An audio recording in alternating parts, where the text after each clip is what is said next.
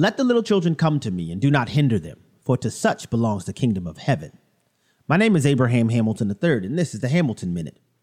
During a rebellion celebration in New York City, revelers chanted, "We're here, we're queer, we're coming for your children." They're boldly and loudly saying what used to be reserved for whispers.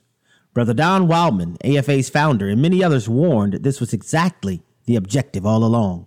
Shouts of tolerance masked the true objective to create the hedonistic America of a globalist future using sexual perversion as a cudgel.